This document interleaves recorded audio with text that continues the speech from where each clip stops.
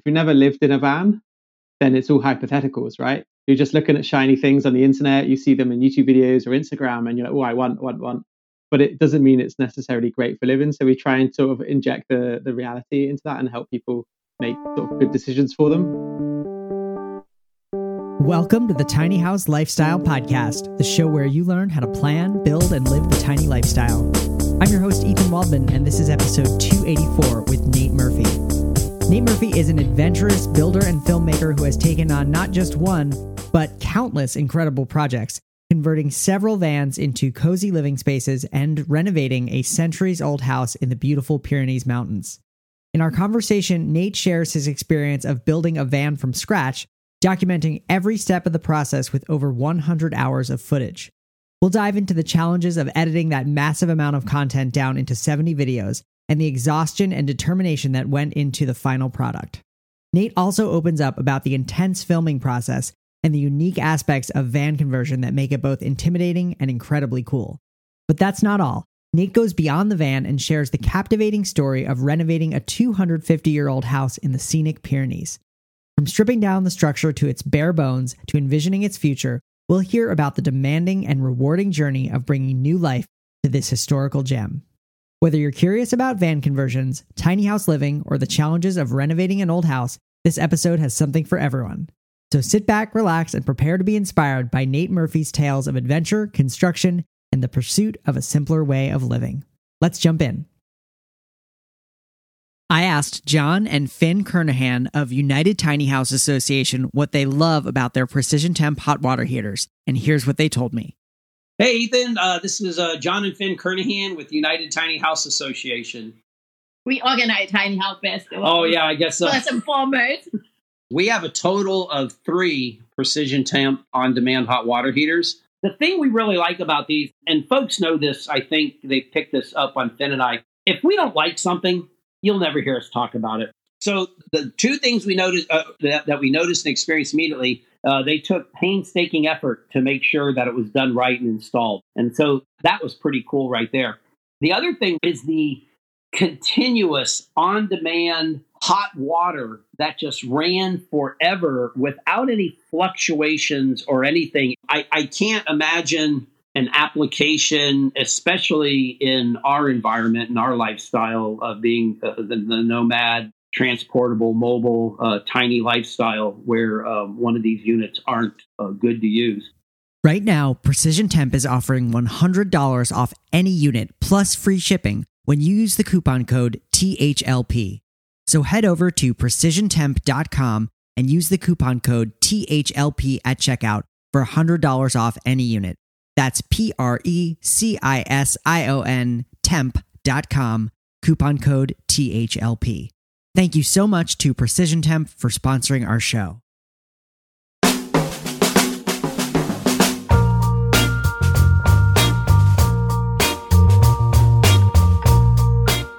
All right, I am here with Nate Murphy. Nate Murphy is a rock climbing and van life YouTuber from the UK. He's been traveling for many years and tends to base his travel destinations around good climbing areas throughout the world. On his YouTube channel, Nate shows you how to convert a van into a camper van. He also creates tours of van conversions for inspiration and shares his process of doing his best to practice what he preaches, which is using alternative ways of living so that he can live a more free and adventurous life. Nate Murphy, welcome to the show. Well, thank you for having me on, Ethan. It's really great to be on your podcast series. Great. Yeah, it's great to have you on. I've been following you for so many years, and I don't know how I found you initially, but I came across your guide to converting a van and just found it to be incredibly comprehensive and helpful. But before we get into all that, I was curious, how did you get into van life in the first place?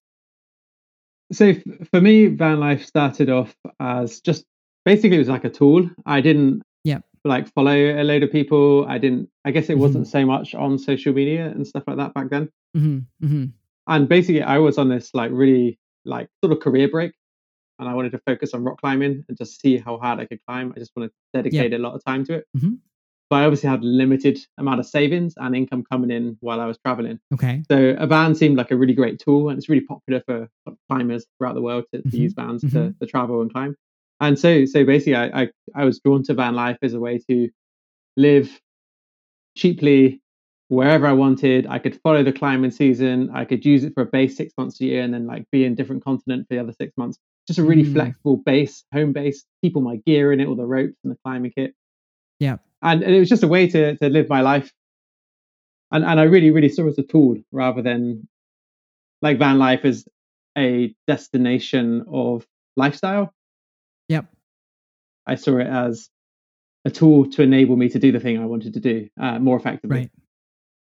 Got it. Yeah. And I've definitely, seen and heard that there is a big van life kind of culture within the rock climbing community, just because the rock climbing is usually in remote locations. You want to be nearby. You want to spend as much time there as possible and not traveling back and forth to like a hotel or something. Absolutely. And I think also you have in the sort of the climbing culture, there's definitely like a dirtbag, roughing it sort of theme. So the idea of living in a van is actually almost a little bit luxury. Yeah. And I think also it's a sport which is a little bit condition dependent. And if you're doing it like for a long period of time, it just makes sense to be able to just move when the conditions are bad. Mm-hmm. So it seems like in a way the van life, the kind of the tool to get you to the lifestyle that you wanted, it seems like it's in a way it's like taken over what you're doing. Yeah. Or is that not true? I mean, it's certainly taken over in terms of like, I don't know, it really created this sort of career divergence, So before I was doing sort of more startup type things, I lived in London. And then with the van, and I produced videos about how to build a van online, which did like phenomenally well, especially back then. And then I had so many questions, continuous questions. So I thought with that, okay, well, I'll write a book and I'll sell a book. Yeah. And that did reasonably well. And then since then, like the YouTube channel grew, I've kind of hired someone to help me do the editing. I had a guy who's also helping me do filming in the States. So it just meant that sort of it moved into being YouTube, which was just sort of for fun. I was making climbing videos and some stuff which I thought would be helpful for the people to do with vans and things like that. Yeah. And then it sort of turned into a small business, which I maybe perhaps is in a sort of similar way you've kind of ended up where you are and doing what you do. Yeah, absolutely. Sort of evolved out of it almost like a surprise. Yeah, exactly. It was a total surprise for me too. I never really set out to become a tiny house like educator or tiny house person, other than just like wanting to build one and live in it. Yeah. But I think there's something probably as well with you. There's something sort of intrinsic. I really like to share and educate and help people. Yeah. And I think from that sort of urge, like general base urge to like create things which were useful for other people to save them time or share that process, then suddenly you're adding value in a way which you didn't necessarily expect. And then that value creates something that you can kind of continue and make sustainable. Yeah. Yeah, absolutely. So take me like on your kind of entrepreneurship journey when it comes to van conversion stuff. Was the van conversion guide kind of your first product, your first educational product that you put out there? For vans, it was. Yeah. I've done a bunch of entrepreneurial stuff before, but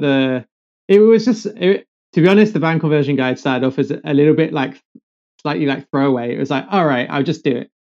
And I spent, a few days and just try and brain dumped my information, create images, diagrams. And the first version of the ebook wasn't amazing, but it answered all the questions that people were asking. And since then, we're in the 14th edition now. So it's obviously a lot better than it was. And we've put considerable time into making it what it is now. Yeah, no, it's I bought it years ago, and I'm pleasantly surprised that you've continued issuing new editions and kind of keeping it updated with the current technology and techniques and van models. And also not to mention that the vans in the UK and in Europe are different vans than they are in the States. And you seem to cover all the bases. Yeah, that's the genuine aim, because I realized quite early on that like a big part of like the market is US based, especially sort of California, that sort of that coast. Yep. So really, I've put a lot of effort to make sure that the guide is useful. But originally, for quite a long time, I had like US, Europe, and UK versions. Now it's one version, but I just basically spit out the key differences. Like whether we're using imperial or metric measurements. Yeah. And actually, over that time, there's been some divergence in the vans. So the US and Europe has sprinters, but since Dodge came out with the ProMaster, that's the same as a very large number of vans in Europe. So it kind of actually made my job a bit easier because so many people are converting quite similar vehicles. Nice. Well, that sounds like it does make it quite a bit easier. Yeah, absolutely. And then you also have a course. I guess it's DIY Hero. DIYhero.me. Yeah. .me. Yeah. Yeah, that's right. So the course, I mean, I think, with any sort of business space, you end up with a situation where you're doing something for a while and then a load of people think, oh, we can do that too. They sort of basically replicate what they've done. I'm sure that's happened in your area as well. Yeah. Yeah. So you end up with like for van ebooks, how to convert a van. It's quite saturated. There's people who've come in and sort of, I don't want to say they ripped off, but they've basically been obviously been influenced by what you've done, and then they build on it, or they've made something slightly different. Sure. So if you want to kind of stay in the game and have enough like revenue to make it sustainable, then you need to adapt, obviously, and branch out into different things. So the course was a way to okay, well, a lot of people are quite happy just to work from an ebook.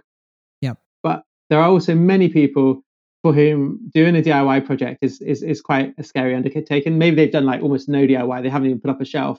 Yeah. And the idea of the course is to take someone from like zero to hero. That's why I call it DIY Hero. Yeah. But the idea is it's like really hands-on, showing you like, sort of like almost classroom ones, which show you like how all the theory works, and then literally every single step in practice. It's like 170 videos long. It was an absolute monster of a project.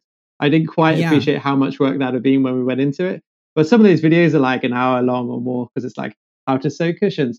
It's a big process. It took forever. Yeah. It took so much time, so much investment to make the course. But I'm really happy with how it's come out. People who are on the course so far just seem to really love it. They get a lot of value from it. And actually, surprisingly, there's a lot of people on it who actually, they're like, oh, I've renovated like, my house, or like the one floor of my house. And actually, the reason I buy the course is because I don't want to waste my time trying to work everything out. They just want to have it shown, because they I think if you've done a bunch of that work, you can appreciate how useful it is to have someone show you in practice how to do stuff and just cut to the chase. Yeah, absolutely. Yeah, that is interesting that someone who has renovated a house, who is kind of handy and knowledgeable, they know how long it takes to figure stuff out if you've never done it before. So having kind of a shortcut or just a manual is very helpful. Yeah, absolutely, exactly. I mean, and they've definitely some of them explicitly said that, like, I'm buying the course. I know I could figure it out, but I just don't want to waste my time. I just want to build the van, and I want to just look at a video and then go and do it. And that's fine. I think it's really cool. There are some people who want to work it all out, but like, if that's not you, then a course or something is useful. Yeah, the layout options of a van, that seems valuable. That's something that I appreciate in the ebook. And I've never converted a van myself, and I may never. It's kind of it's back there in my head as something that I'd love to do one day. And then during the pandemic, I was like, well, this is the time to do it. But that so did everybody else in the entire universe, had that same idea that it was time to convert a van. But having the kind of featured layouts, and because like it's a very small space, and so going with a layout that works well and is livable and functional is very important. Yeah, I think so. I mean, on the course and the ebook, we try and take people through that sort of design process, because there's two parts of it really. There's what you want and what's right for you. And if you've never lived in a van, then it's all hypotheticals, right? You're just looking at shiny things on the internet. You see them in YouTube videos or Instagram, and you're like, oh, I want. Yeah. But it doesn't mean it's necessarily great for living. So we try and sort of inject the reality into that and help people make sort of good decisions for them.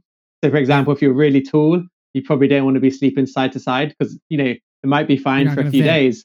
But if you're living in it for like 3 months, it could just become really uncomfortable. And yeah.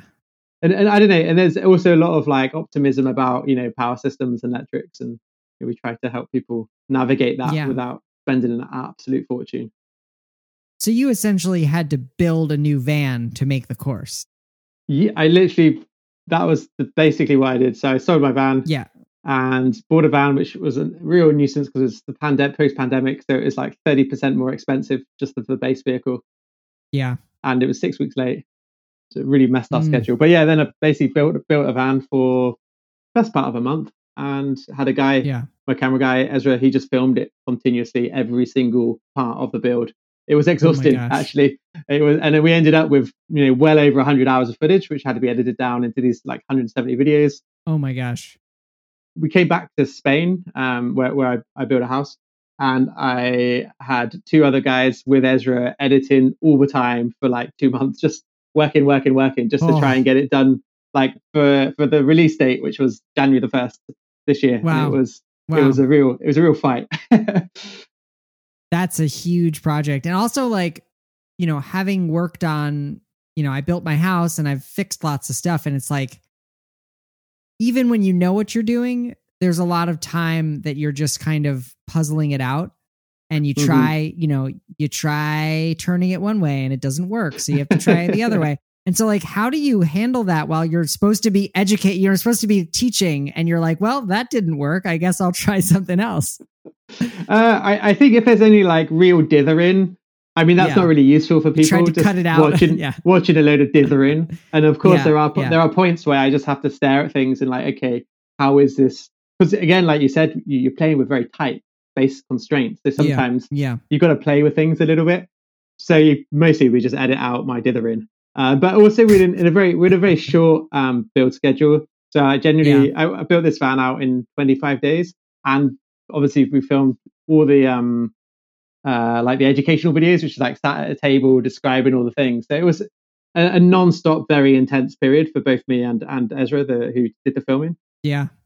I was exhausted. And then also in the evening, you've got to order stuff to make sure you have all the stuff ready to do it in that short time. Logistics is like horrible. It's the worst part.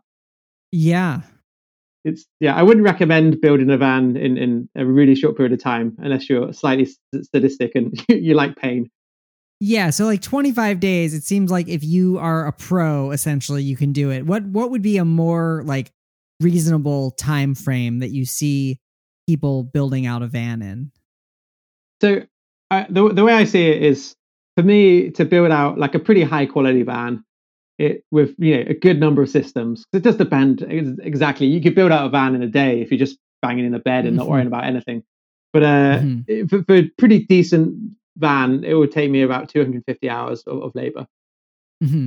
So if you're not very experienced, call it 300, and then it depends on how many hours you could put in a week. So you can just take that like baseline figure and you say, okay, well, I can put in 10 hours a week, and now you know how many weeks it's going to take. It's going to take a lot of weeks. So I think exactly. So and that's 10 hours a week every week. And I think what drags it out for a lot of people is often like, it's hard for them to build it because they've got to build it on the street and they've got to put their tools away and take them out every time. And they come home from work and they're very tired and they just put it off, and then it takes like a year or something. And basically there is an advantage to doing it intensely. So like if you're going to take off a year to travel or something, you can, maybe you can get a bunch done beforehand, but you just spent 3 weeks nonstop, 12 hours a day, and you get it done. It's just, I guess it depends on your situation. But if you're doing a pretty decent, high quality, most of the systems sort of van conversion, consider 300 hours and then split that out over the weekends or the spare time or evenings you have. Yeah. And it seems like, if you really are going to DIY a van from start to finish, you're going to learn electrical, plumbing, gas line hookups, carpentry, just the whole gamut. Window installation. Yeah. I think it's one of the things which makes it intimidating, but it's also one of the really cool things about doing a van conversion project, which I guess is very similar to a tiny house, but it's like a different scale because the structure's already there for you, I think the cool thing is if you could build out a van conversion and you have put in your own plumbing, it's going to be push fit plumbing. It's basically the same as you put in a house. Yep. You might be installing some gas. I would always put a disclaimer: be careful of gas if you're not sure. Get someone to check it. But you can install a gas system and you learn about compression fittings and how that works. And then you're doing your electrics. And like when you install these things, I think for a lot of people, they come out with it just realizing that they can do a lot more. And it can transform how they think about themselves or their capabilities, or if they've got a little project at home or another project in the future, suddenly they realize they can work it out. They could build a whole van conversion, off-grid electric system. So you mentioned that you renovated an old house completely. Do you feel like that's kind of an extension, or that was like the next step for you after doing the van conversions and just applying your skills to a traditional home? I think in some ways it is. I think it's a mix. I mean, basically, I was traveling for 5 years, traveling in a van for 4 years, and I just really was craving like a workshop space and some studio space to like create things. Yeah. And in the end, like, long story short, it was a bit awkward to find industrial units and things in beautiful places. So in the end, I just bought an old house. Yeah. And once I pulled the trigger to buy it, then I pulled the trigger to go through that process of building it. And I could pay builders to do it, but then I'm going to need a lot more money, and it's going to take a lot more time because, like, to replace a roof, then you've got to find the roofing contractors, and they'll be like, oh, we can start in 6 months' time. Yep. So for me, that wasn't an option. I didn't want to sit around waiting for a house to be built for like 3 years. Yeah. I was like, okay, I'm just going to get it. I'm going to do it. And I think, some of that, belief of like, well, I can. If you believe you can, everything else is figure outable. Yep. And basically and also without the pandemic, if I was paying people to do it, the pandemic would have just pushed it back by another year. So it was 100% a really good thing for me to do by myself. And I think it's an extension of that similar mentality and sort of self-belief you can get when you sort of build anything. Yeah. So what did you do? What did you end up having to do in this house? Oh, basically, so the house is like about 250 years old. The walls are made of sort of like stuck together mud and mortar and rock. It's like really, it's an ancient, the ground floor, the walls are like 0.5 meter wide, like 1.5 feet wide or something. It's old. And it comes with this barn and land, and it looks over this like super beautiful scenic part of the Pyrenees directly at some like climbing sectors. So it's like on point for me. And the house, basically the house needed like the roof taken off, all the internal walls taken out, some of the internal floors, some openings made. And then basically you're taking it down to like just 4 walls and like 2 floors. And then it's rebuilt. So it's like pretty major work. Wow. And I didn't really speak Spanish at the time, or Catalan, which is the language here. And I definitely did not know how to build a house or do mains electric or plumbing or heat recovery systems or solar. So there's definitely like some learning involved there. Yeah. And some like serious like graph. So how do you approach learning something new, like those things that you just mentioned? Are you watching YouTube videos? Are you going to the hardware store and talking to people? Like, how do you kind of gain the confidence to actually start in on a job that you've not ever, that you don't know how to do it, or you've never done it before? So I would say like all of the above, Yeah. So like to do the roof. So there's not really any videos on YouTube to show you how to build the roof in the style of the roofs that are built here. So firstly, I had an architect, because you have to have an architect to do major work. So the architect could specify like the beams, because she does the structural work, right? Yeah. And then there's this old guy in the village called Cisco he was a builder for a while, and he's retired. So he like gave me some good tips on how to do it. And actually he would pop around every so often and check I got things, straight. Because if your beams are out of sync, then you're causing yourself a real headache later. Yep. And then there's like a big dose of optimism. And I was also just like going around looking at roofs. Just looking at other roofs just to try and like garner how the hell this is going to be done. And in the end it was fine. It just sort of came together. It was just because once you got like the beams delivered, the roof material delivered, and you know roughly what you do with the bond beam. Like you got to put this big bond beam around it, because none of the walls are like pinned together properly. So you've got to like set the house.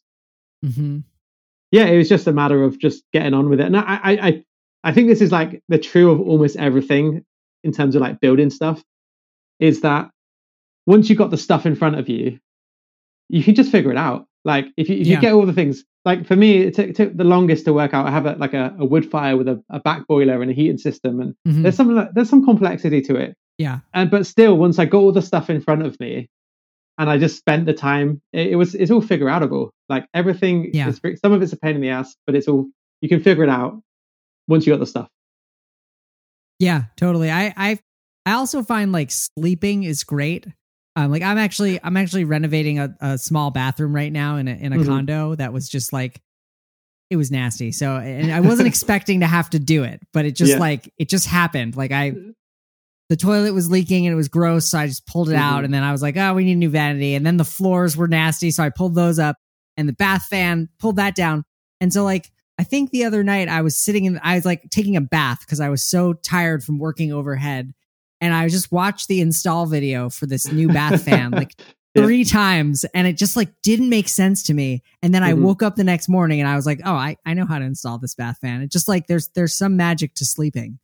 Yeah. I think your brain definitely processes these things. I can remember when I was doing the house, I was doing it quite intensely because I get a bit obsessed with like physical hands-on projects because I just want them to be finished. And I know this isn't like enjoying the journey stuff. I'm not enjoying the journey. I'm enjoying, because again, like to me, the house was a tool to do my other projects. I'm not excited about being a builder, but I am excited about doing the project. So I was doing it extremely intensely, and every night I was dreaming of building things.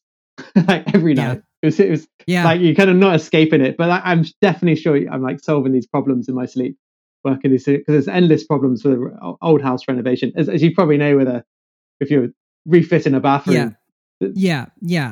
Endless problems and all the things that people did poorly, 50 years ago, you have to work extra hard to kind of mitigate the poor decisions that people made before you. Yeah. Well, the surprise is when you take things out and you're like, okay, it turns out that every time they went up a level, they moved the walls, they made the walls thinner. They didn't have to support so much weight, and that made a real problem when you're running pipes and things. It's just all these things. It just surprises. Oh my. Well, one thing that I'm always curious about in vans is just dealing with cold weather, because I know that with that metal skin, you can run into problems with moisture and things. So I was just curious, what is the kind of latest best practice, I guess you could say, for insulating a van so that it's comfy when it's cold out? So I actually think when it's cold, your 2 problems are not so much the cold. The moisture is a problem, because condensation obviously on a metal skin would be a huge problem. I had a friend who did Chamonix, so this is like 1,000 meters, it's in the French Alps. He did a Chamonix winter with a non-insulated van, and I visited him, and it was horrible. Like in the night it all froze, and then when he drove it all rained. It was awful. So it is a big problem. Yeah.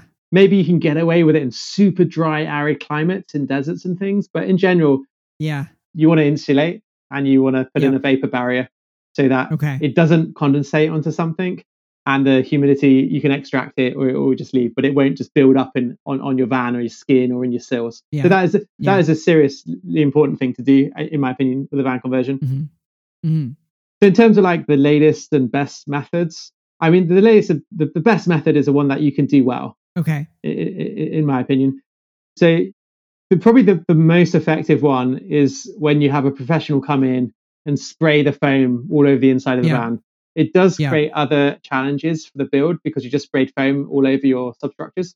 Yeah. But that's probably like the most effective way. But that's not the way I do, because I just prefer to crack on do it myself. I tend to use recycled bottle like fleece, and I put the fleece in. I use spray foam on the hard to stuff areas, and then I just do a really good job on the vapor barrier, like a foil-based vapor barrier. Tape it all in with aluminium tape, and just be careful with it. And I've never had a problem with condensation in vans. Nice. When it's cold, and really, so apart from the moisture thing, I think the most important part of insulation is actually for the heat, because let's say you're somewhere quite hot, and if your van and all the thermal mass, the mass of the thermal capacity inside your van heats up, and then at nighttime you're trying to cool your van down, it's going to take forever because everything got so hot in the daytime. So good insulation and is almost more important in the summer. So the van, it'll get warm and stuffy when it's closed up, but it doesn't get really hot. Right. And that's probably the most important thing, because it's quite easy to heat a van. You just use gas heater. Done. Right. It's much, if you're off grid, it's much harder to cool the van down in terms of your power systems, just because of how much energy, electrical energy, that an AC unit will consume. So yeah, if that makes sense. Yeah, and then I'm sure just when you're actually living it day to day, finding a parking spot that's in the shade, if possible, is probably really helpful. And being strategic. So long as you get enough solar. This is the other thing. Yeah. You don't want to be in the shade too much. So you kind of want to be well insulated and in the sun and have nice, healthy, topped up batteries. All right. There are like 12 volt AC units coming out, which are a little bit smaller than the traditional RV ones, which are only really designed to be plugged in. And they are becoming a little bit more feasible if you've got like a pretty good solar array and a really good battery to battery charger, and you've got a big battery bank. But that all comes at like a cost. So you install your AC unit and it costs you $2,000, but now you've got to add like $5,000 to your electrical kit. And there's probably better ways of going about it, unless you're really going to tropical climates. Yeah. Well, I like this concept of kind of using van life as a tool to enable kind of a better life. That it's not the van life is just the tool that you use to achieve this lifestyle that you want. Can you give some examples of maybe people that have taken your courses and kind of told you about what they're doing in van life, or do you have any kind of stories to kind of illuminate that? So in terms of the course, we've only been live for 8 months. So there's only one person who's like done and dusted, finished his van and is off. Nice. The others are still, because mostly people get it before they've bought the van, because we help them go through that process. Yeah. And it's a good way if they can sort of bounce ideas of people or get like real advice. And so it takes a couple months, and so no one else has finished the course yet. But in general, I just know a lot of people, and I've met a lot of people, and people either through my business or just on the road, who have used van life to set themselves free of like rent tyranny.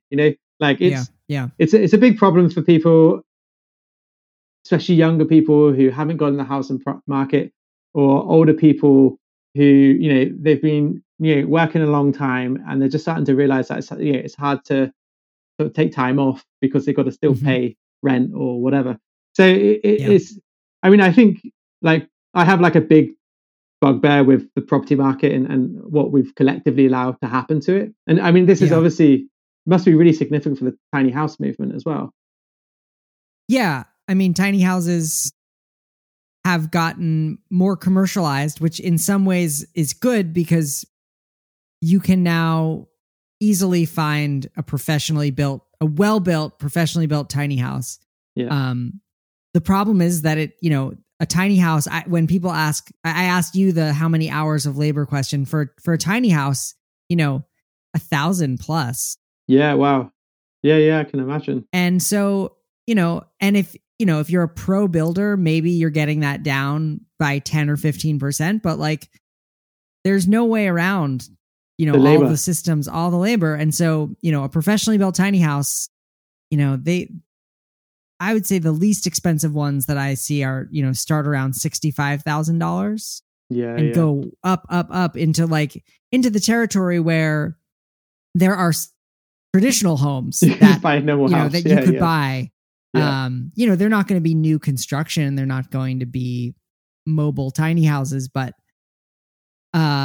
it and of course the cost of building materials has, like everywhere, has gone up significantly, particularly during the pandemic. But now they're back down a little bit. With tiny houses, I guess part of it is once let's say it's a big capital expenditure, you buy a really nice tiny house and it saves you, and maybe you could technically buy a traditional house with that money, but once you've got it, I guess your ongoing costs are really low, right? Because it's like super energy efficient and you're not heating very much space. It's energy efficient. Yeah. And typically, I don't know how it works where you are, but in the States, you have to pay property tax on your house, and that's what usually funds your town or your city. Yeah. And it's, it can be thousands of dollars a year. Yeah. And so tiny houses in most places are not considered to be houses, so they don't get taxed. You save money there. Non-permanent, they're not permanent, or something. But then the like downside to that is that you're not living legally, so you're always at risk of being asked to leave. Yeah. So there's kind of the dark side to kind of being in that legal gray area. But I would imagine if you're in I don't know, again, depends probably on the state as well as the country. Yeah. But like here, it's like based on livable square footage. Yeah. So I guess even if you are taxed with a tiny house, it's like it's a tiny house. So if the tax is based on the square footage of your house or the property value or something, you're still going to be paying like a much lower tax rate than if you buy your general large format American home. Yeah. I actually had a tax bill on my tiny house for a couple of years when it was parked in this one town that saw it and said, yeah, you that's fine, but we want to tax you. So I was legal there. I think my tax bill was about $500 a year.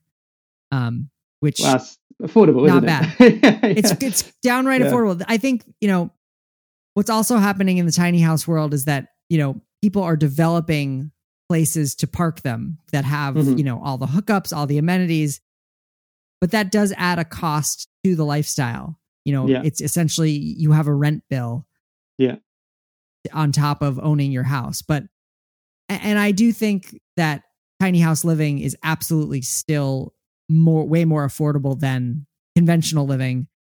Even if your tiny house costs you $100,000, and even if you have to pay $500 or $600 a month for a spot rental, just the amount of things that you can physically buy and consume just are so much less. Mm-hmm. So you save money in the lifestyle, at least in how much stuff you can own. So you see, it's almost like it almost like constrains your ability to consume. Yeah, it's like a capture consumerism based on your space.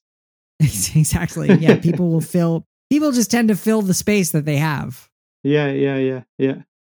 Yeah. So I mean, that's interesting. I think like in general, the same with vans and van life, and I imagine it's very similar to tiny homes. I think people have often said to me, well, it's like a trend and it'll go away pretty soon. And I've done a lot of like research on this and I'm thinking on it, and I think it's really directly linked to like housing crisis and cost of housing, and unless they can sort that out, which governments don't really want to bring down the price of houses, it will piss off lots of their electorate who vote. Yeah. So unless they solve that somehow, then tiny houses, or the appeal of basically living in more affordable alternative ways, like to live a venture of life, or just live a life which isn't only working, or enable them to retire, or enable people to just cut loose for a while. I think it's here to stay. I believe I agree completely. There was this article in Wired magazine about a month ago that was like, what happened to the tiny house movement? And the title, the headline was more offensive than the article itself, because while the reality TV shows might not be like as popular or as visible, what's happened over the last couple of years is that like there are several like real legitimate advocacy efforts that are legalizing tiny houses state by state. I mean, like every month or two you hear about, another state has, essentially legalized tiny houses, and so that's happening. And, I wanted to comment on what you said earlier about the kind of the tiny house movement and the van life movement. I consider a van a tiny house as well. Like they're kind of all under this umbrella. It really is. Yeah. And yet it's such a different crowd. I would say that, at least the people, most people who are listening to my, podcast, or people who are reaching out to me, joining my online community and that kind of stuff, tend to be people who are reaching retirement age, who want to stop working and basically take the money that they've saved up, if they've saved any up, and live affordably and stretch that money out. And tiny houses are great for that.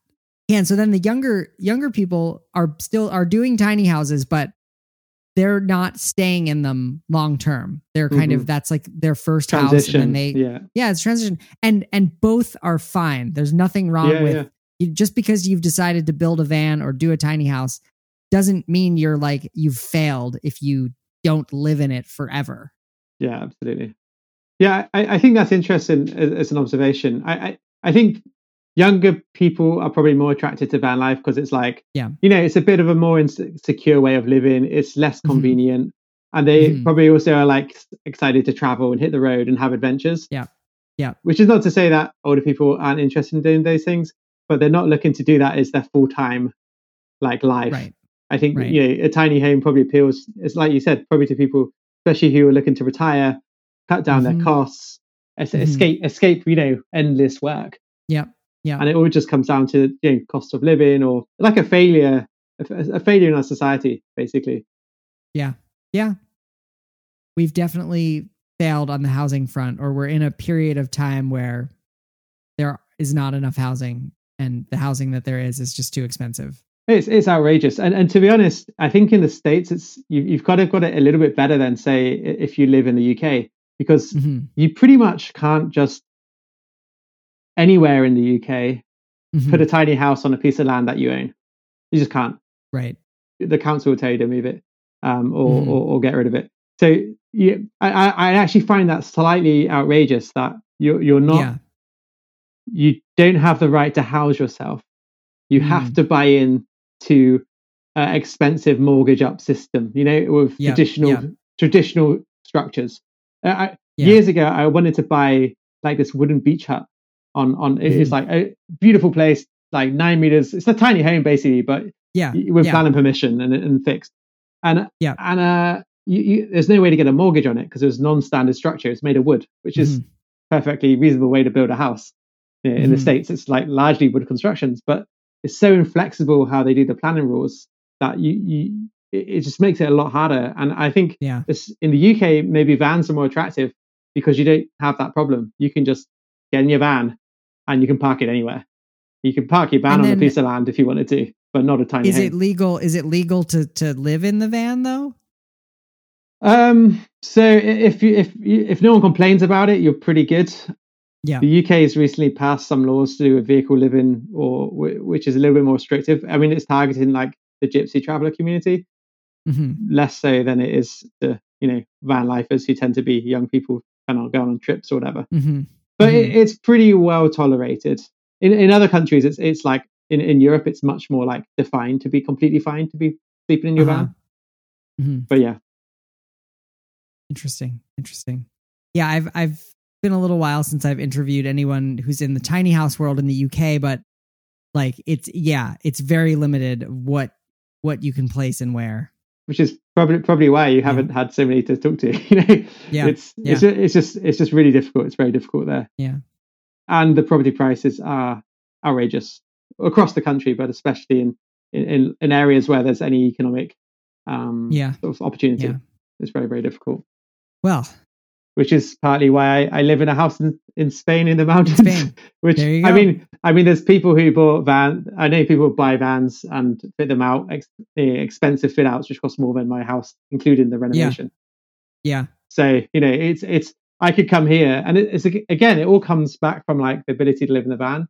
So I was living in a van, which allowed me to explore these different places, which allowed me to find my house. When I renovated my house, I was living in my van, which meant I didn't have to any other cost, didn't have to rent somewhere. Right. And just that whole process, and the house is just like it serves the same purpose. It means I can live like debt free in somewhere. I can spend way more time working on things I want to do without the massive overhead of living in a city or paying insane amounts on mortgages, which now have gone up by 30% because of the interest rate changes. Exactly. Oh, the interest rates.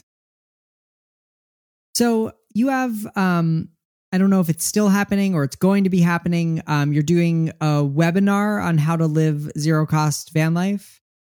Yeah. So basically, I mean, if this interests anyone in your audience. Yeah. But basically, I've put out a free webinar that anyone can join, and it shows people how they can make owning a van cost nothing. So it's basically considering out how to build it, price points, how to determine how much to spend on the conversion compared with the cost of the base van. Yeah. And how to go through that process, how to understand how to buy a converter van in a way that, you could use it for 3 years, have a time of your life, come back, and then you could sell it for a profit or break even. And that depends on the value of the van, the quality of your workmanship, and all these things factor in. So it's basically a webinar, which of course partly promotes my course, but it also gives really, really valuable information that helps people understand exactly how to make van life cost nothing. Yeah. And that's something that has always fascinated me about van life is that you can oftentimes sell your van if you've converted it yourself and at least break even, if not profit. Yeah, I think it's really cool. I mean, it's both my last two vans. The first van, it was more of a break even because had some miles on it and stuff. Yeah, and that was cool. It's like 3 years of some of the best 3 years of travel and climbing in my life, and it cost me nothing apart from some labor, which I did in 17 days. So and I mean, you launched my YouTube channel, so I can't really complain about that. And then the second van, I made some like $18,000 profit on it. It was like a newer van and a higher quality like install and kit and things like that. So it fit the market, hit the market right. But again, like I used it for 3 years. I lived in it while I built my house. I traveled in it. When I sell it, and then it doesn't cost me anything. It's better. It makes me some money. So I mean, it's really cool. I mean, obviously, it's that's not a consideration that everyone particularly cares about. Yeah. But I think for a lot of people, they get looking at van life and like, oh, this is going to cost a lot of money, but not necessarily. I would imagine there's a similar vibe potentially with tiny house. But I guess most people with tiny house, they're looking for like a longer term permanent thing.